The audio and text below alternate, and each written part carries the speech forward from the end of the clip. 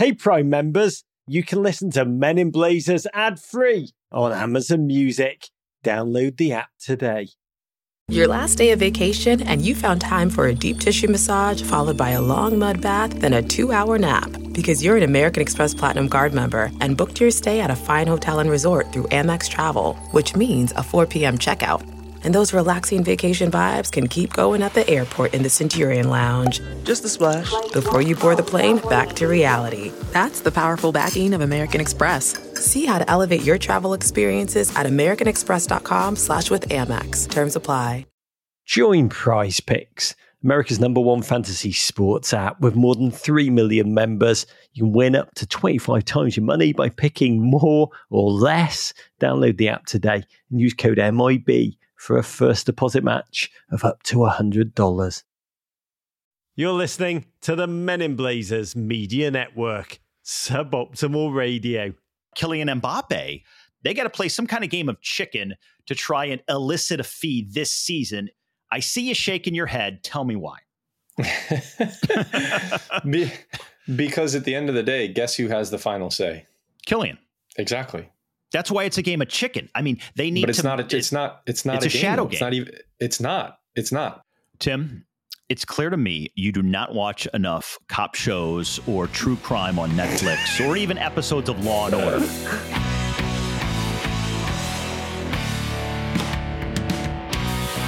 Yes, it is the American dream. Steve Schlanger with Tim Ream, and it is opening week in the Premier League. Everyone full of hope, optimism, promise. It's that time of year where everybody starts with a clean slate. No one is in the relegation zone.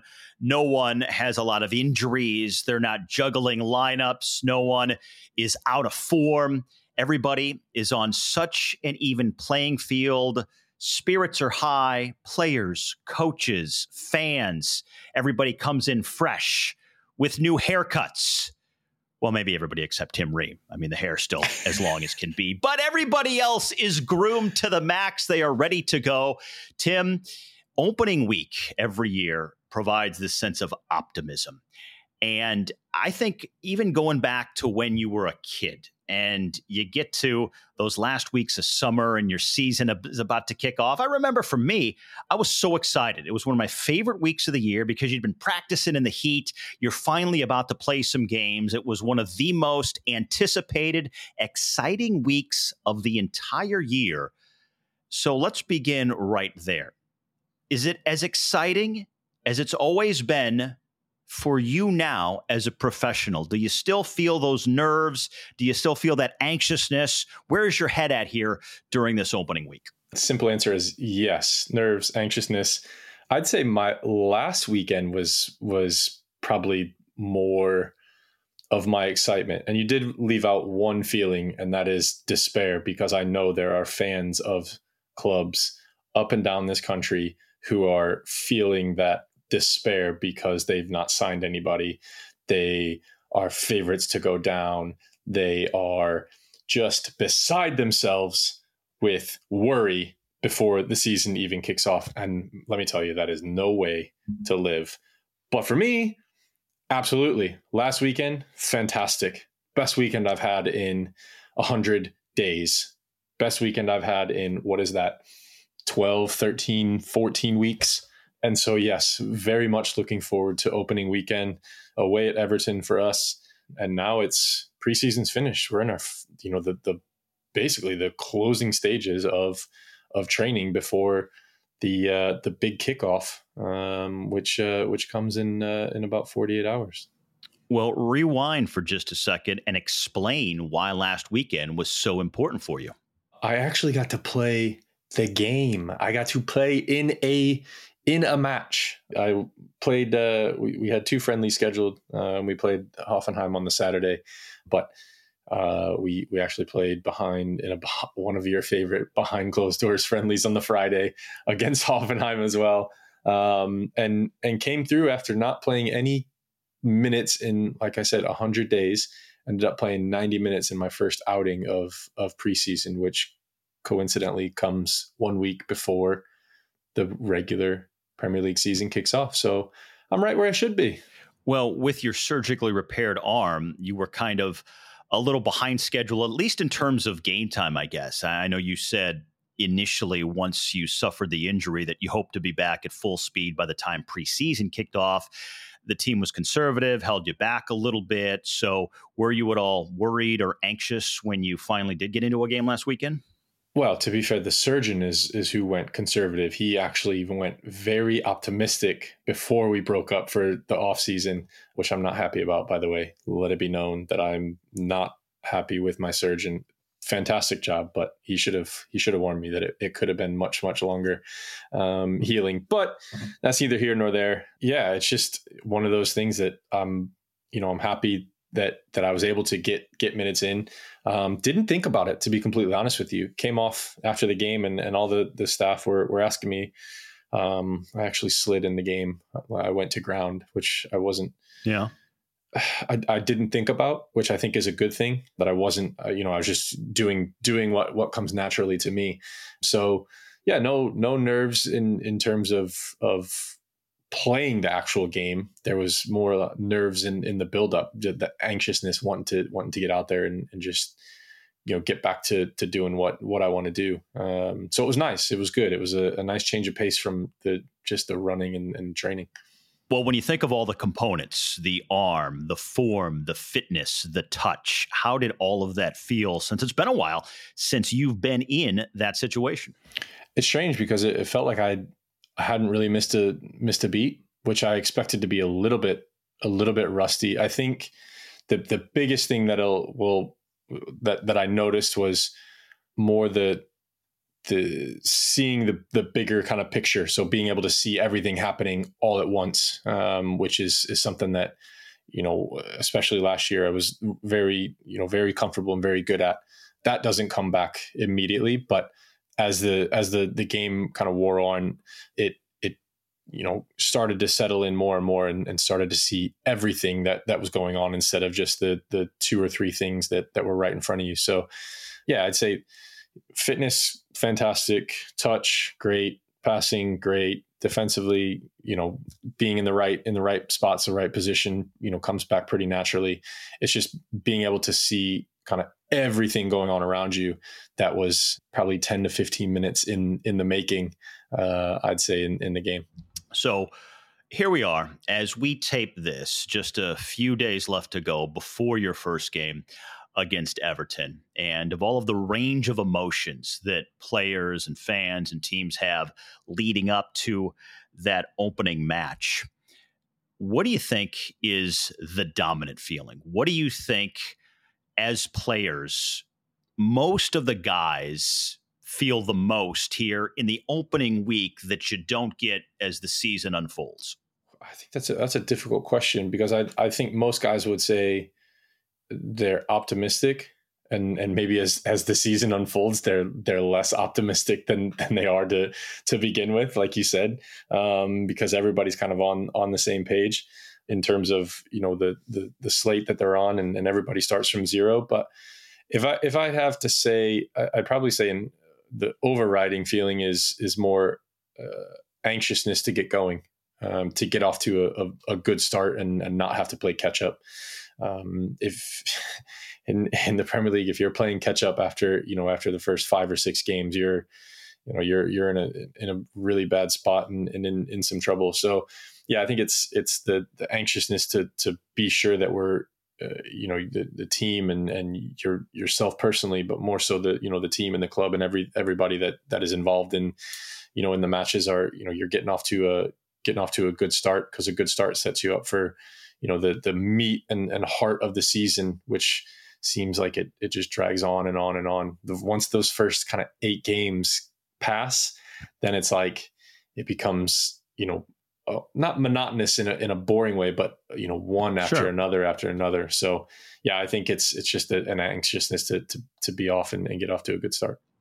One of the unique things about European football and the calendar is the fact that you will start the season with a roster that may change after the first few games. Unlike other sports, in the U.S., for instance, where all of the business is taken care of in the offseason. Free agency, players coming and going, and rosters pretty much set by the time training camp starts. In European football, you're still going to see some movement here over these next few weeks. How tricky is that for players like yourself to balance with guys coming in and out potentially, and also managers to try and figure out who their best 11 is going to be and trying to integrate guys when they don't even know what their final roster is going to look like? Massively tricky. And I think, again, previously we've had this conversation on previous shows, is that they tried to set it to where you would have to finish your business before the first weekend of the season, in order to negate this idea that teams can change and players can still come and go. Obviously, that's not the case, and so it is tricky. I think all of us as players, we want to gel as quickly as possible. The manager wants to work with what will be his squad as soon as possible, and the market has different ideas. It doesn't work that way, and so you work with what you have as players, and as a captain, as a leader. If anybody comes in midway through preseason or at the end of preseason, or after 2 or 3 games, because the window's open until September, it's part of your responsibility and role to make sure that guys are being integrated from a camaraderie standpoint, from a team, a teammate standpoint, to make sure that they're comfortable, they have what they need, and to help in any way that you possibly can to help them settle on the field. Because at the end of the day, we're all trying to pull in the same direction. So it may be difficult for the manager. It's difficult for the players to form those connections unless you keep a majority of your squad from the previous season. But you're always going to be adding little pieces here and there. Some teams have to add more than others, and it's down to the players to make sure that we're helping guys along in terms of the way we want to play, the philosophy that the manager sets out, and just little things that we can help with. But at the end of the day, again, it's the manager who has to instill his ideas and sell his ideas to the guys coming in. And like I said, they want to do that as soon as possible. And the market and the clubs, higher ups in the clubs, say, we'll get the business done when we get it done. You just deal with it whenever it comes. And you even have a scenario where some players are forced to train away from the first team regulars because management may be trying to move them on because they're not a part of the current manager's plans. So they may be forced to train with the under 23s, the reserves, just not a part of the regular senior team training. Now, it's not often that names like Kylian Mbappe are forced to train away from the regular squad. But believe it or not, that is the case right now with PSG. Arguably the world's top player, Kylian Mbappe, is training with the scrubs in Paris because of the standoff with the hierarchy at PSG. What do you make of that situation? I don't know, but he looked like he was having a grand old time in the photo that he posted with the group. What is it, about 12 of them? Yeah. I think he posted on social media last week. It didn't look like it was dampening his spirits, but then I guess when you're him and you're making his kind of money, and that a resolution will come at some point, a move of some kind will happen. I guess you're still gonna smile and have a good time with it. But have we ever seen anything like that with a player of his caliber? I mean, I don't remember. Do you? I can't remember someone of this stature having this kind of a face-off right at the beginning of the season. And I don't know what they're going to do, because it seems like PSG are ready to dig their heels in on this. Yeah. And I think if you're Mbappe right now, you have the leverage because you are under contract. You are getting paid. You are doing what you're supposed to be doing, what your contract stipulates. And so you put the ball back in PSG's court to say, hey, it's up to you guys now. Do you want to let me go? Do you want to move me on? and allow me to join, let's say, Real Madrid, where everybody thinks he's going to end up? Or does PSG want to really bite that proverbial bullet and say, you know what? We're going to just sit you on the bench for as long as it takes. But again, they don't have the leverage. It seems like Mbappe is the one who has the hammer here. Yeah, I would agree with that. What are their choices? Okay, they stick him with the 23s. Well, he's still doing what he's, like you said, he's contracted to do. They're not allowing him to train with the first team. Well, so he's training with the whether it be the 23s or the 21s, or we call them the Joeys. Why do you call them the Joeys? I have no idea. It's an English term. Really? It's just an English term. Yeah.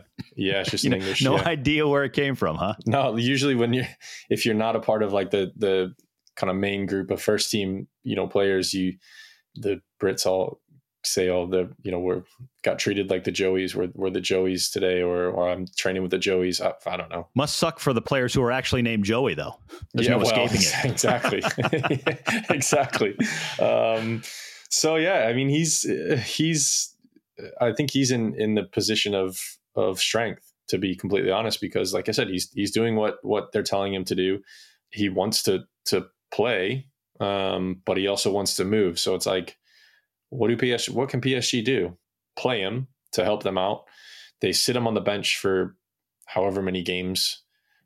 He isn't involved in the first team. He has the high ground right now, and it's just a matter of who flinches, right? And who can help PSG out, or who can't. And will they be willing to help out, or will they just say, you know what, we'll wait for 10 months until he's free? There's a few delicious little angles to this, one of which is Real Madrid seems to be in a pretty good spot here because they know that Mbappe wants to come to Real Madrid. So it's not like he's looking at all of these other teams and they have a lot of stiff competition for his signature. Madrid can sit back knowing that Mbappe wants to come to them, and also knowing that after this season, it's just 1 year away, he can come for free, which in this day and age, to get a player of his caliber for nothing is almost unheard of.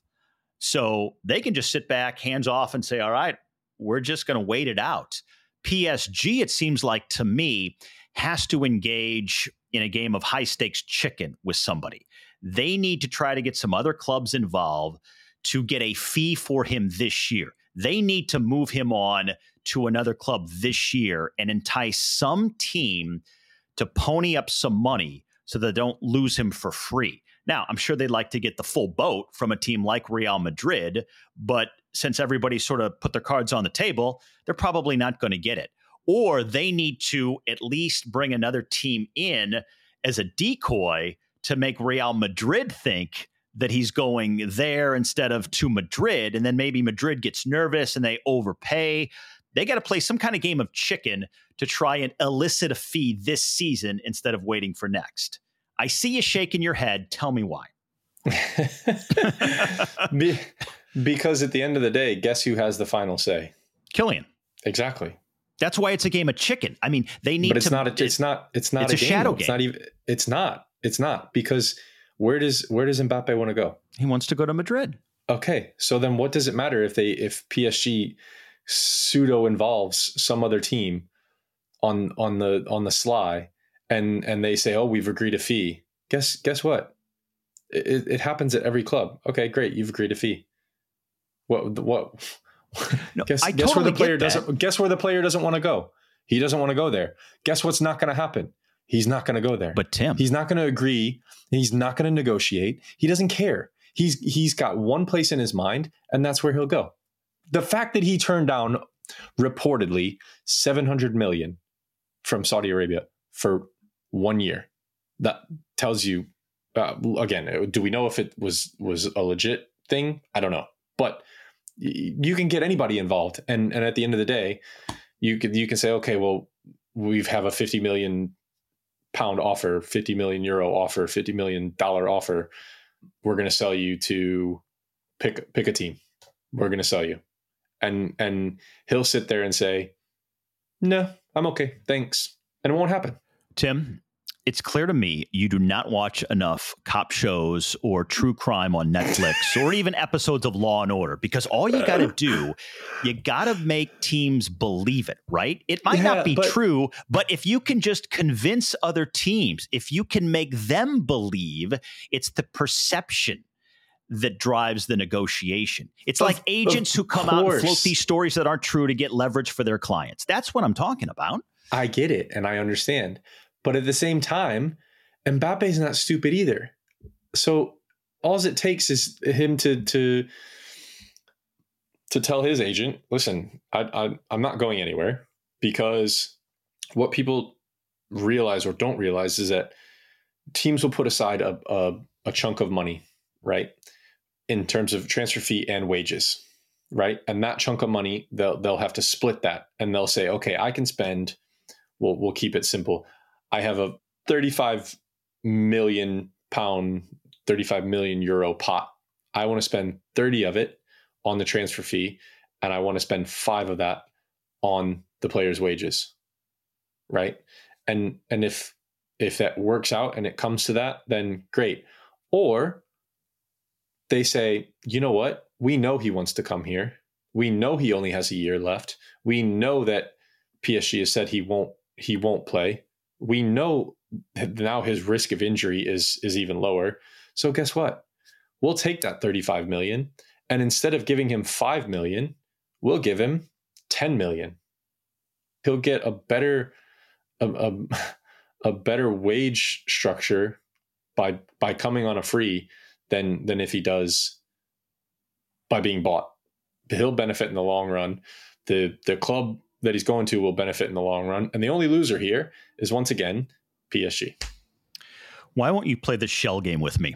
Because I love that's not how that is not how it's not how this world works. All right, Mr. This is how the world works. What's going to happen here? What is the next domino to fall in this story?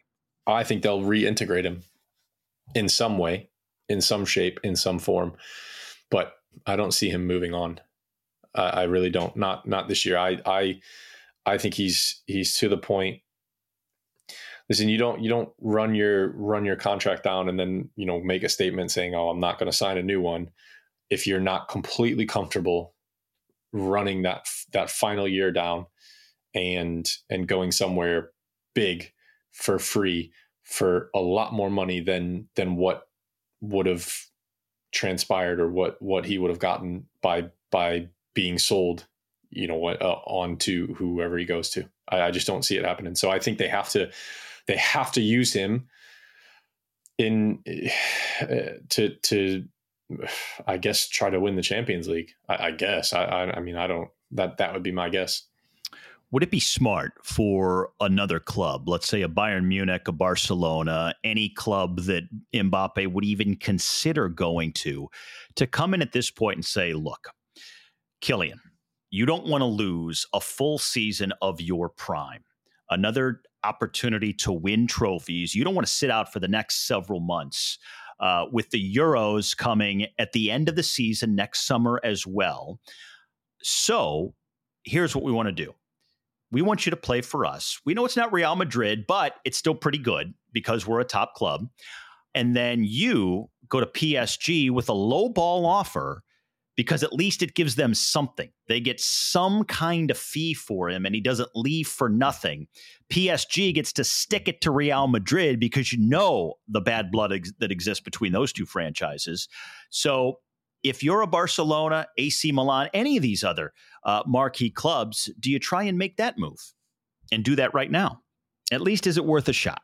Yeah, I mean, it's probably worth a shot. It's probably worth a run at it. But again, we keep coming up with these different scenarios. But the end all be all is Mbappe wants to end up at Madrid.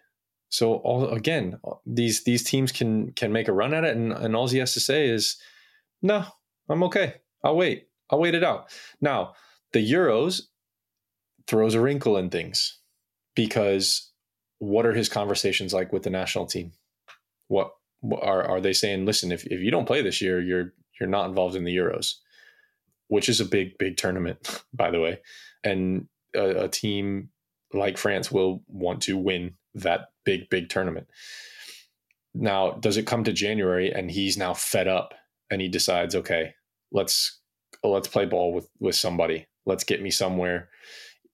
Well, I can't see it being a loan, but at least moving 6 months earlier, transfer fee maybe not quite as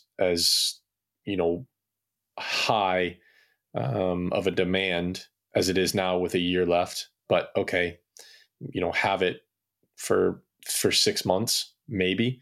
So I think that's the interesting wrinkle in all of this is his national team status and standing if he doesn't play, and what that means for the Euros in the summer, because that could be the deciding factor. Not all this, bring in a club on the sly and try to get into a bidding war, or let's get him for maybe a short contract. I think the Euros will be, and like I said, in his standing with the national team will be the deciding piece of this puzzle. Prize Picks is the best way to get action on sports in more than 30 states across the country, including so many of my favourites: California, Texas, and Georgia. Godspeed, Georgia. I'm hungry for a dozen lemon pepper wet. But back to Prize Picks. We've been hearing from so many WGFOPs who are loving Double P, Pablo Picasso. Prize Picks, which allows them to win up to 25 times their money for the soccer season, is a reason I do appreciate Prize Picks, because it's simple. During the Premier League match days, I've got roughly 239 tabs on my computer open as we attempt to work out our social media, the pod rundown, the upcoming interview. You get the drift. But because Prize Picks is easy to play, I'm not having to constantly click to see how my gents are doing or how many certain actions are worth. You just select 2 or more players, pick more or less on their projected stats, and you place your entry. That is how easy it can be. You also mix and match players from several leagues across the globe. Luca de la Torre, I'm looking at you, as well as other sports like basketball, and hockey. Oh, the Capitals. Download the app today. Use code MIB for a first deposit match of up to $100. It's promo code MIB. Prize Picks. Pick more or pick less. It's that easy. Hey, it's Kaylee Cuoco for Priceline. Ready to go to your happy place for a happy price? Well, why didn't you say so? Just download the Priceline app right now and save up to 60% on hotels. So whether it's Cousin Kevin's Kazoo Concert in Kansas City, go Kevin, or Becky's Bachelorette Bash in Bermuda, you never have to miss a trip ever again. So download the Priceline app today. Your savings are waiting. Go to your happy place for a happy price. Go to your happy price, Priceline. In addition to Mbappe, in terms of some of the high-profile football news around Europe right now, it's something that we actually have discussed on our shows in the past, and now it's becoming more of a huge controversial topic, and that is the added time at the end of games. We first saw it in the World Cup, where officials were actually adding on time for when the ball was not in play, with injuries, when they're dealing with arguments and just things that typically would be let go during a normal game. They're adding this time on after the 90, and we're playing 8 extra minutes, 10 extra minutes, a dozen extra minutes at the end. We're seeing 100-minute football games with some regularity, and they say that this season that's going to become a regular feature because there's just too much time wasting without it. Now, we've covered this going back several shows, as I mentioned, but as we get into it here, it has some more currency to it because these rules are being implemented and it's getting a lot of pushback. In particular, Raphael Varane has come out and said that a lot of us players, we're at our breaking point. So many matches. Now we're playing extra long matches. Where does it end? It's got to stop. It seems like from the player perspective, Tim, this is not going down well. Yeah, no, not really. We all had our, as you do every year, by the way, we have our meetings with the league, with the referees in preseason. And then they update us on what new changes, what new kind of rules and different things that they're going to implement in the season, and this is one of them. And in our meeting, there were quite a few groans, if not one, from every single mouth in our group, in our meeting room. And you say, 100-minute games, but I'm telling you what, they're going to be longer than that, because if the first half you look at 5 to 6 minutes, second half guaranteed without fail, they will add even more on, 7 to 8. Yeah, it's not great, right? I've obviously dealt with it in the World Cup, and it came as a shock to the system. It wasn't communicated as well for the World Cup as it has been for the Premier League. But my thinking on that is, I've been there, I've done that, so not a problem. And then on the flip side, it's like, well, maybe they're trying to, and then, well, not maybe, they are trying to I don't think scare is the right word, but curb some of the time wasting tactics, which, okay, I get, but again, every team does them, and maybe it'll curb the more obvious ones. I think, have you seen the rule that if you get injured or you go down injured, the trainer, physio has to come on?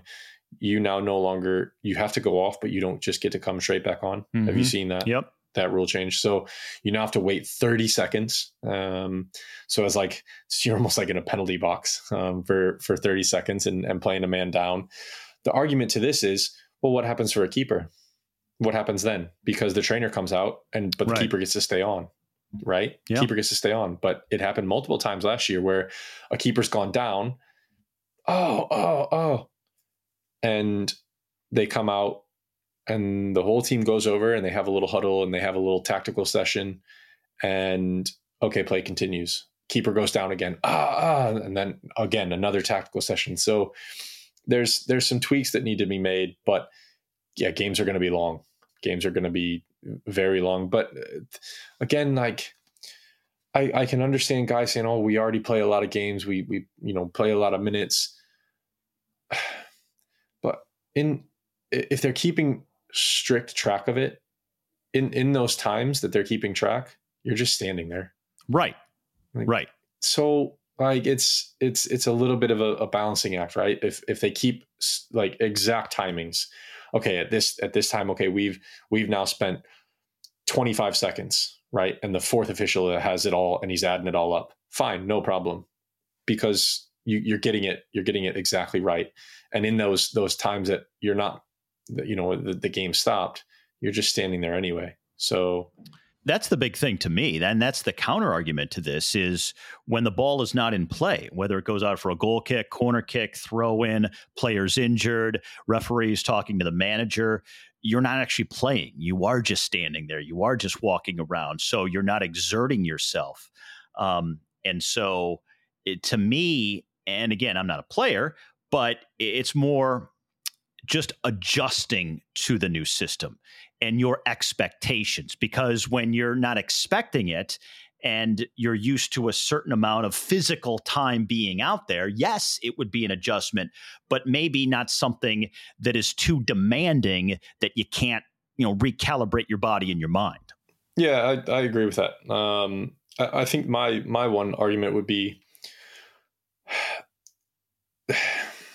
everything is fairly natural, right? Injuries happen, stoppages happen, ball goes out of play, that happens, goal kicks, throw-ins, corners, all of these are normal things in this game. Is there a hybrid situation, right, where you say, okay, if guys get injured, then you count that time, but like a ball going out of play, not many people are gonna again, I caveat this by saying it does happen, but not many teams are going to stand there and hold the ball. Like they're going to be looking at trying to get the ball into play. Goal kicks, maybe you can, because most of the time the ball is, for a goal kick, the ball does go a little bit further out of play. But in saying that, we have 10 balls scattered around around the pitch now. So it's not like you have to wait for the fans to get the ball back in. So I don't know. Maybe there's a hybrid system where throw-ins you don't have to count against it, but injuries for sure that counts as time added on. Goal kicks, yeah, sure, we can do that as well. But like corners and throw-ins, I mean, come on. Now we're getting down to like micromanaging every single thing, and you're going to start taking the emotion out of the game, and it's just going to be, you may as well just have robots out there playing. I would agree with that. I think injuries are the big thing, because that's where the bulk of your time is lost. And they said that, I guess last year, when they did all the math, that the ball was in play in the Premier League for an average of 52 minutes. Yeah, so that's true. That's, when you look at the full 90, not a lot. And you would think that, all right, we want to maximize time of play, right? We want to have a situation for our fans, for TV viewers, for everyone involved, where we're getting the maximum play and not the time wasting of any kind.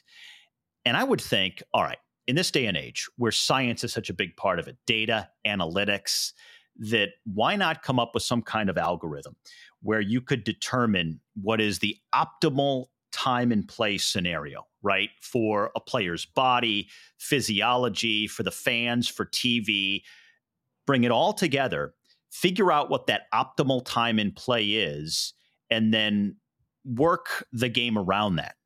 If you have to shorten it from 90 and say, okay, these are 80-minute games. I know it seems radical because, again, you're always trying to reach that ultimate goal of keeping the ball in play as long as possible, right? Yeah, it's not a bad idea. You come up with these from time to time, Steve. You know that. Do you ever write these down and send them in to Wenger, because he's the head of doing all these crazy radical things at FIFA now. Hey, you know man, that. It's the blind squirrel acorn logic and scenario, right? You're going to grab an acorn every now and then by just bumping into it. So that's what happens to me. Yeah, listen, I agree with you. I think you gotta maybe this is their first kind of step. Maybe this is their first attempt at trying to find that optimal, right? But what happens? You then get into extra time and it's still the same. So what? Now you're averaging 55 minutes out of 100. So you've added 3 minutes of ball in play for 10 minutes of extra time. I don't know. I don't have the answer. I guess we'll see how the experiment works this year. But the argument from their side was that the stakeholders, the fans, the media companies, the TV rights, and all of this, they want to see a better product. They want to see more ball in play. So that's what they did. The saying was that to keep it the best league in the world and making sure that their revenues stayed high, they are making changes. Yeah, I mean, it's going to take a while because, like anything, when you have a big change in something like football where the rules have been the same for so long, you're going to have controversy, you're going to have pushback, and it's going to take a while for people to adjust. I just think that, look, I mean, we're in an era now where numbers and math and algorithms do so much. I mean, let AI solve it. Say, okay, what's the optimal time that we should put on the clock that we can add extra time and not, totally tax the players, that everyone benefits the most, where we all get what we want. What is that? Is it 35-minute halves? Is it 15 minutes of so-called extra time? What's that magic number? And I don't know, maybe AI could look at all the data from over the years and come up with it. I don't know. I have no idea. I really don't. I'm right there with you on that. Do I think some teams and players take really heavy advantage? Absolutely. Do I think there needed to be something? I mean, as players, like we don't track the ball in play, right? We just, you do what's in front of you, right? You play what's in front of you. You play who's in front of you. You are, the game is the game for us. We don't sit there and spectate and watch and keep track of that. So I don't know what the best solution is. Like I said, they think this is it. And I guess at the end of the season, we'll find out, won't we? We'll find out if it's a better product or if it's not. As a player, would you prefer to have the amount of time left always on the scoreboard, even extra time? Would you like to know every second, or would that matter? I don't know. For so long, we've not had it, so it hasn't really crossed my mind. That's a new change this year as well, isn't it? Mm-hmm. Yeah. They didn't actually cover that one for us. I saw that on TV the other day. I think it's probably, I don't know if it's beneficial or not, to be completely honest with you. Although sometimes you do get to that 90 and you see the board go up and it says 6 minutes and you're like, holy hell. And then it feels like 10 and you're like, ref, how much time? And you're like, you see it says 90 plus 6 and that's all it says. And you're like, how much have we played? So now they're going to count down the 6, right? Or the 10 or however much they're adding on. So, I mean, I guess it can be beneficial, but I'm so used to the old way, right, that I think it'll be a strange thing to see, the clock up there counting up to the 6 minutes and you counting down till the whistle blows. I would say the one drawback to having every second up on the clock, and you see this in college soccer in the U.S. most notably, is that it offers opportunities for a more negative style of play to just kill time when you know exactly how many seconds are left and you get down to the final few. Trying to just keep the ball at midfield, or when you have a free kick, there are different ways to manipulate that. If you only have 10, 15, 20 seconds, a certain team can't score with that amount of time, depending on where the ball is in the field. Whereas if you don't know those seconds specifically, then I think you'd play the game a little differently, maybe still a little more freely, more normally, not as conservatively. I don't know. Maybe it's just the feel of it, but when you're counting down those final few seconds and you realize that if a team's chasing the game, they have no opportunity to score, it just doesn't feel as good. Does that make sense?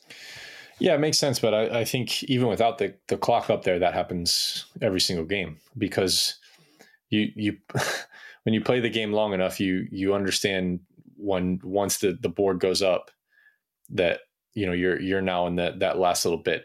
Now, I think where it's different now is that there are going to be heavy extra minutes, right? In terms of 7, 8, 9. And so, yeah, I think that does change things a bit. But at the same time, when you're in the last 5, when you're down to the last 3, 4, teams just instinctively, right? And you start buying fouls. And I don't mean buying fouls as in cheating. I mean that you start putting your bodies in positions to draw fouls much, much more than you would in the normal time. You'll end up going to corners, more. And so that I don't think will change. Maybe because the time added on is greater, it will. But in saying that, teams do that from the 85th, 86th, 87th minute anyway, right? And then 3 added minutes. So there's your 6 to 7 minutes. So teams are already doing that. So I don't think that's going to change too much, because like I said, you get good at timekeeping after playing the game for so long, and teams get good at putting themselves into positions to get fouls and have the clock run a little bit before getting the ball back in. Yeah, it'll be interesting to see how this plays out. From my perspective, I mean, I have no skin in that game. Let's play 300 minutes. I'll sit back and watch guys just drop on the turf from exhaustion. I think that might actually be fun, kind of like a gladiator style, last man standing. That could be interesting. Why don't we just move it to, say, 180 minutes and say you can have 11 subs? Like, There's loads of different things you can do, right? I don't know. I think it'll be interesting to see how the changes play out, how they work. And I will be sitting at the end of the season with my ears wide open to hear if it's done, what they've intended it to do, or if they sit there and they blow it up and they say, "No, we've messed it all up. Like we can't do that again. We got to figure something else out." It'll be interesting to see what happens over the course of the season. Well, I think too, from a player perspective, will you have adjusted? Will you all of a sudden say, "Hey, it wasn't so bad"? I mean, we figured it out and we made the necessary, calibrations in terms of the way we play, and we're fine with it now. Or does it make it feel longer? Does it make it really feel like it was some kind of a grind? And that's something you'll only be able to answer after at least the first few months. Yeah, I think it'll be the first few months until you really figure it out. I think it'll be interesting because I keep saying this. Tactically, what happens now, right? When will managers make subs now? Because usually that window is 60 to 75 minutes, right? And then late subs on to kill time. Right. Well, you're talking, between 5 and 10 extra minutes added on at the end of a match after 90 minutes. So now when is the substitute window? When do they feel like the greatest impact will be? I think that'll be interesting from a manager's point of view to figure out when to make those. So yeah, everyone's talking about the ball in play, time of play that the ball is in, and I'm sitting here thinking, okay, players, it's extra miles, fine. Players, it's extra on them in terms of mental and physical, being tuned in and switched on completely. And then the manager in terms of how he can change and affect a game. That'll be interesting based on the number of added minutes too. So it's all things that we need to look at and figure out and see what happens come what we'll say November. Just before the Christmas period hits, to see who's figured it out and who's worked the system the best.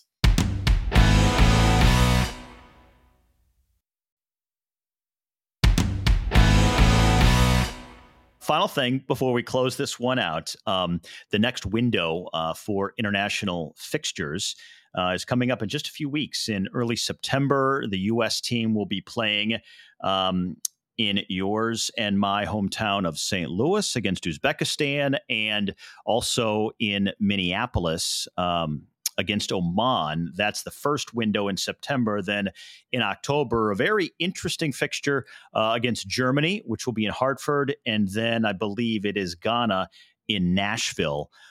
So I wouldn't say, when you think of the quality of the opponents, not the most difficult opponents that you could face on the schedule, but a lot of other South American and European teams have qualifying, so they're not available to play. But what I find interesting about the roster construction for these matches, and some people might not know, you guys as players don't find out what matches you're coming in for until almost the 11th hour, right? I mean, the week before, is that right? Yeah, we're not even given a full week.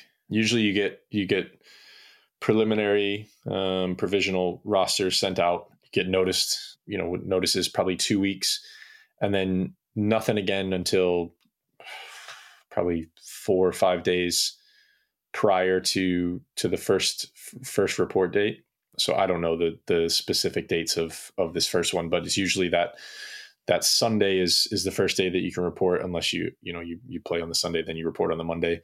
The Sunday, if you report, you don't get the email until I believe it's Wednesday, the Wednesday before. So yeah, 4 days prior, which again is what it is. I think most national teams do that, to be completely honest with you. It's not just the US. We have a lot of international guys and they're all the same. Some are even later.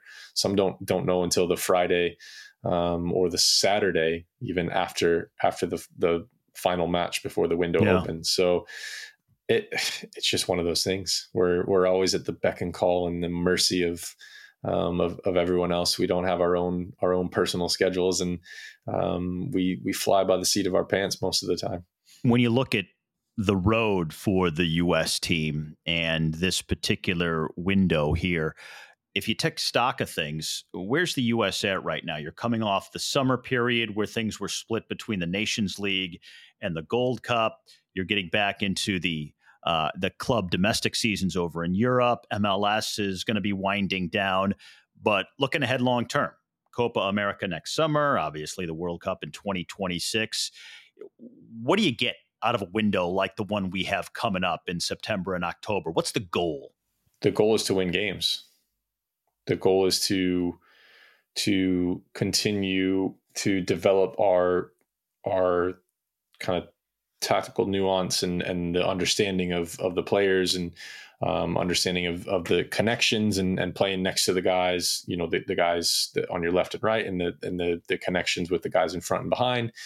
So yeah, it's getting the group together and starting a new journey, really, and that winning as many games as possible, trying to get that winning feeling in every single game you play. Again, you can only play who's in front of you. It doesn't matter, doesn't matter the opponent. Obviously you want to play as many high level opponents as you can, but like you mentioned, there's not many available, out there in that window. So yeah, it's just getting together and guys who missed out in the summer through injury, guys who then didn't go to Gold Cup, and just kind of reintegrating everybody back together. And I'm sure there will be some new faces over the next couple windows to integrate and bring into the group and kind of show them the ropes and help them along with understanding what the culture is within the team. Well, you know what my goal is? Because I will be at that St. Louis game. I know you'll be right on the side. I know. My goal is, think about it this way. It is September 9th in St. Louis. Still very much a part of the summer here. Yep. All right. It is a local time kickoff of 4:30 p.m. Ooh. It is, yeah. In case you didn't hear, 4:30 local time. I'm guessing it's for TV. I don't know why. Is that a Saturday? Is that a Saturday? It's got to be a Saturday. Yeah. Yeah. Okay. Yeah. Fine. It's a Saturday. So it's a 4:30 kickoff, September 9th. Could very well be in the 90s here with a heat index, with the humidity up near 100. And then with me standing on the sideline with a nice cool drink, maybe a little personal fan blowing in my face, I want to see that extra time board go up. We're going to play an additional 15 minutes here in St. Louis. And I want to capture Tim Ream's face at that time. That is my goal for the window. My personal goal right there. Well, if I'm there, I'll be sure to know where you're sitting, and I'll give you a look so you can capture that. Glance on over, and I'll just hold up my pina colada to you. I'll say, I'll give you Cheers, a glance. I'll give you a glance. Like I said, we don't know if I'll be there, right, and all that, but 4:30 kickoff. Yeah. I mean, you couldn't put it any more in the heart of the heat than that. It surprised me too. Again, it must be for TV. I can't think of any other reason. I thought maybe at first it was some kind of a double header that they were going to play, but that's not the case. No. Well, listen, either way, knowing what it's like back there with the sport, it'll be a sellout. Yeah. Downtown will be rammed. Atmosphere will be good. And yeah, hopefully it'll be a pretty much full on, as many of the World Cup guys as possible. Right. Within the group to put on a good performance, put on a good show, and leave everyone in St. Louis happy. I think it'll be a tremendous atmosphere. And again, I'll be standing there with my Ted Drews on the sideline. And for people who don't know what that is, it's some of the best frozen custard you could find. So, hey, I'll be nice and cool. Save one for me though. You'll have to go just before the final whistle. You'll miss the final whistle, and then if I'm there, I'll walk over and I'll take it right from your hand and take it onto the pitch. I'll take that under advisement. I'll pay you for it. We will talk next week, at which point you will have the first game of the Premier League under your belt against Everton. Best of luck this weekend. Thank you very much.